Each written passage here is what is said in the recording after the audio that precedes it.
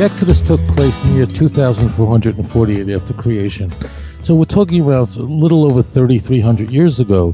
From about 3,300 years ago till about 2,900 years ago, there's sort of a blank where we, in fact, don't hear anything from Egypt because obviously we have a society that had been shattered. God, however, does something that he's going to do in the future in Gog and Magog, and that is he's going to have the leader of Egypt, and this is not a democratic society, but he's going to have the leader of Egypt do something that is absolutely preposterous. In enduring these plagues, watching Egypt being destroyed, and this continues to go on as the Jews leave the land of Egypt and come to the Red Sea, and that is they're going to act in a way that makes no sense. That's completely irrational. And in fact, the Bible tells us in Exodus chapter 4 verse 27 that God had intervened here, and that is that he had hardened the heart of the Egyptians, specifically laid Pharaoh, the heart of Pharaoh.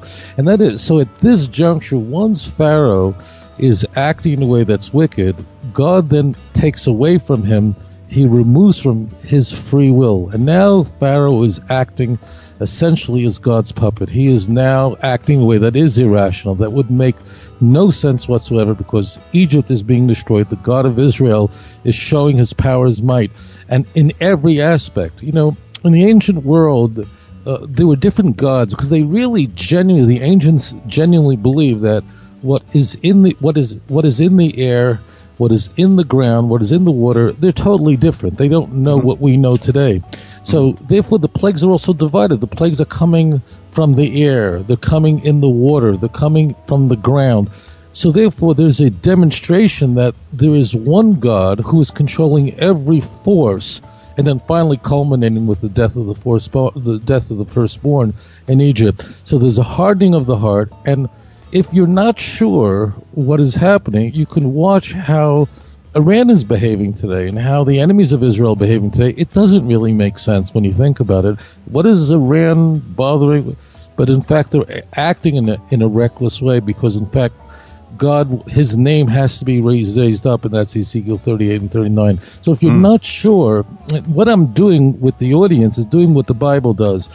Frequently, Scripture will say, if you want to know what that's going to be like, look back at this event in the past. So if you want to get a sense, you who are listening to this broadcast, of how irrationally the Egyptians were behaving, you can see how the world's behaving. Iran doesn't even have a border with Israel, yet they are preparing to go to war with the Jewish state. And of course, it will be destroyed. Zechariah 8 and 12 will be fulfilled. That's what's happening here. And the Jewish people would have to demonstrate by what they did that they would be privileged to be a part of a royal nation. That's what the book of Exodus is. That's where the Passover comes into view. Genesis is forming that royal family. The book of Exodus, if you want to sum it up, is really the formation of the nation of Israel. Sure. And so now you mentioned the different plagues coming from the sky, coming from the water, coming from the ground, and to demonstrate, of course, because in the Egyptian religious world, a polytheistic society, a whole number of gods that the Egyptians worshipped, this shows the sovereignty and the almighty power of God, the 9 plagues preceding this one. This one also does the same thing, because there was a ram god, is that right? Yeah. There was a god of the Egyptians, and that they worshipped it. In fact, in Egypt, it was not a tolerant society. It wasn't. If you killed one of their gods, I mean, like I believe in India today, I think, because it's although it's the second largest Islamic population in the world, it is a Hindu society. I think, I'm not sure. I think if you injure a cow, which is worshipped in Hinduism or seen as a deity. In Egypt, it wasn't. India is a democracy. Egypt, was, of course, in the ancient world, that this was inconceivable, and therefore the lamb was a god to the Egyptians. And if you harmed it, if you you killed it, if you slaughtered it, if you were caught, you were killed. You were put to death for that.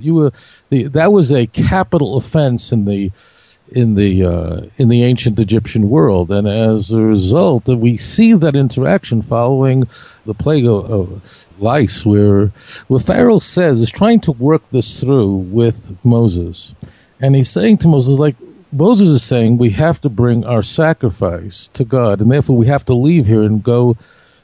We have to leave this place. And Pharaoh is turning to him and saying, well, you don't really have to do that. You can offer... Do it here. Do it right here. We'll, let you do it right where we are right now. So there's a critical passage, and that's in Exodus chapter 8, verse 26, where Moses said, we can't do that because what we're going to sacrifice is the abomination of the Egyptians. He's being very forward, and he's saying, and therefore, and if we did that, you're gonna try to kill it. This would have been a capital offense. This brings into view now what is really going on with God testing the Jewish people in a way that God had tested Abraham, in that the Jewish people were asked, for Passover, a number of very important things to do. But one of the things was take the God of the Egyptians, take this lamb, and on the 10th day you tie it down, and then what you do is you slaughter it.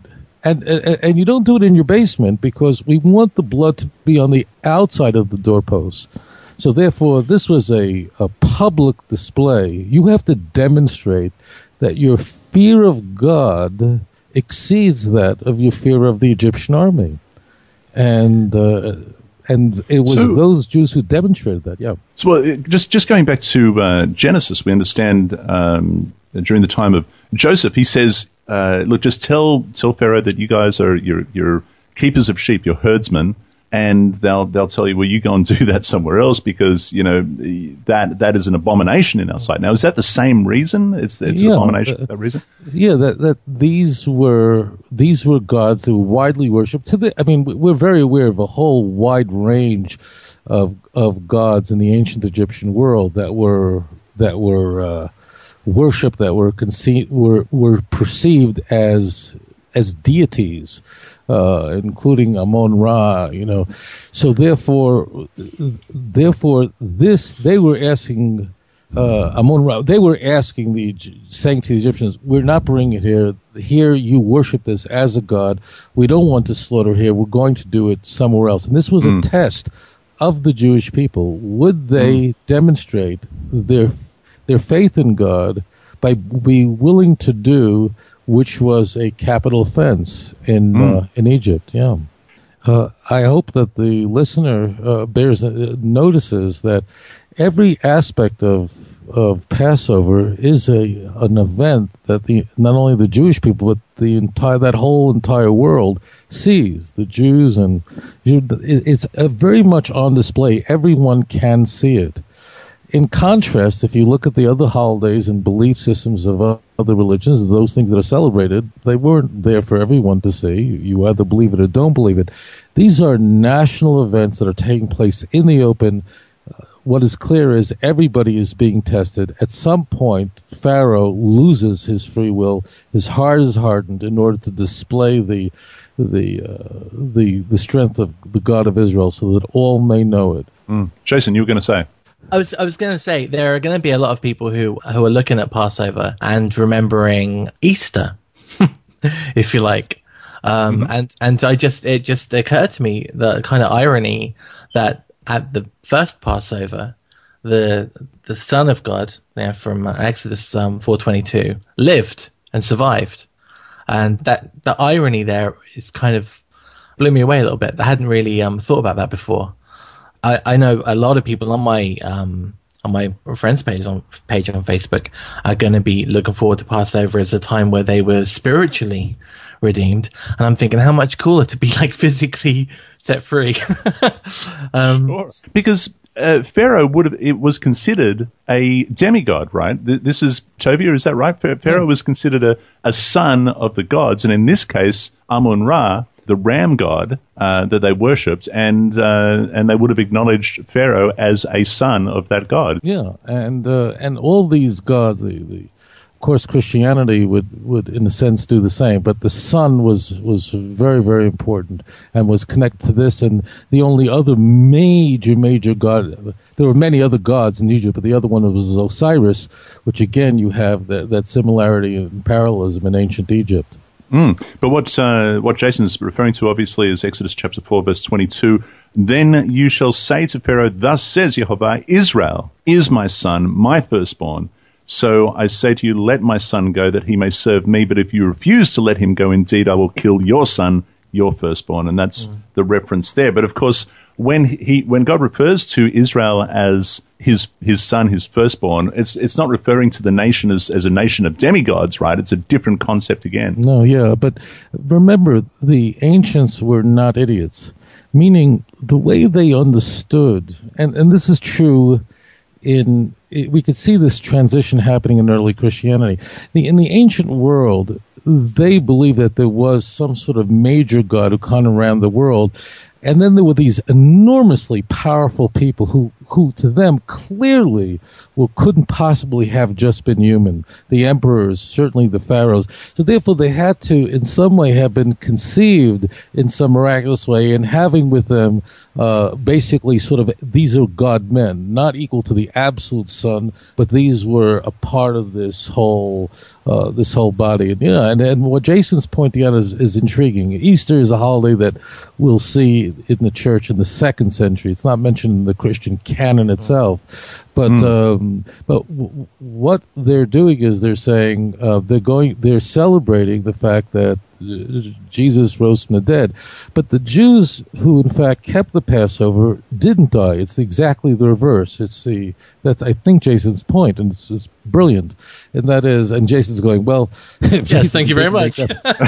Jason's going, well, that wasn't like actually my point, but if he said it's brilliant, I'll go with it. I'd like that 30 seconds just for me. You can send that on there. Yes, I mean, it's everything is reversed from the Christian notion of Passover, in that it was in fact the people who participated in the Passover lived. There was no death. In the New Testament, in the Synoptic Gospels, means that of Mark, Matthew, and Luke, Jesus is not a lamb, but we have by the book of John, which would have been chronologically the last book of the Gospels to be written, we're already introduced to Jesus differently. Jesus is not baptized in the book of John, but John the Baptist, when he sees Jesus, calls him in John 1:36, and I think in 1:29 as well, that Jesus is, behold, the Lamb of God. So the Lamb there, in John's thinking, is, to that community, is in fact Jesus, and Jesus becomes personified.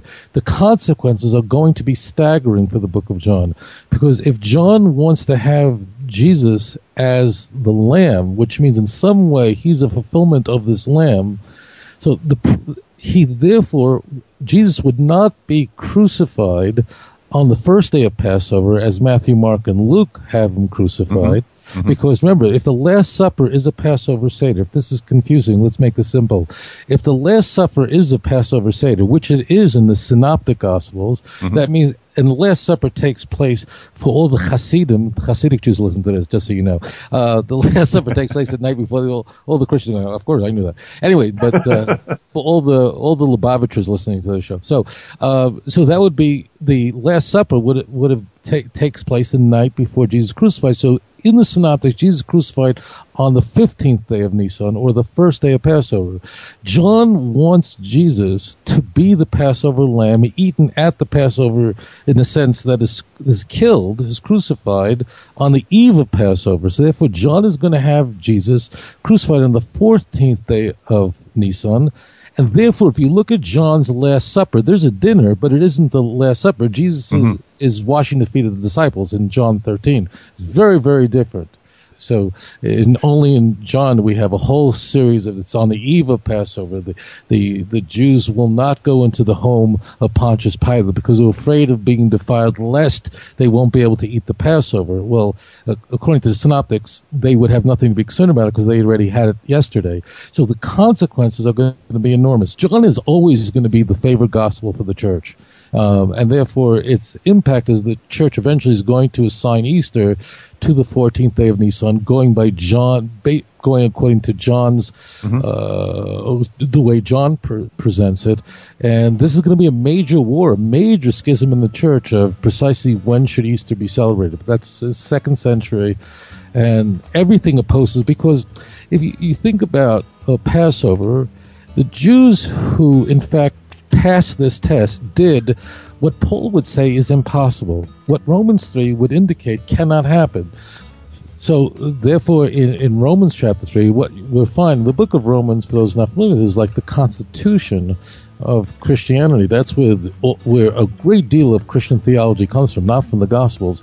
We're told, with a conflation of many different passages sort of put together, that no one can serve God. No one can be saved by what they're doing. This has become a very important part of Christian thinking. In fact, that's exactly in contrast, the reverse of what happened on the Passover.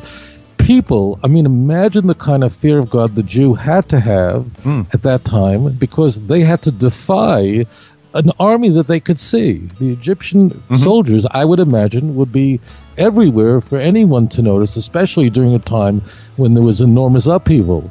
They had to say that my fear of God, the God of Israel, exceeds that of we mentioned, of the Egyptian army. That means they accomplished what Paul said, what the church would say is absolutely impossible.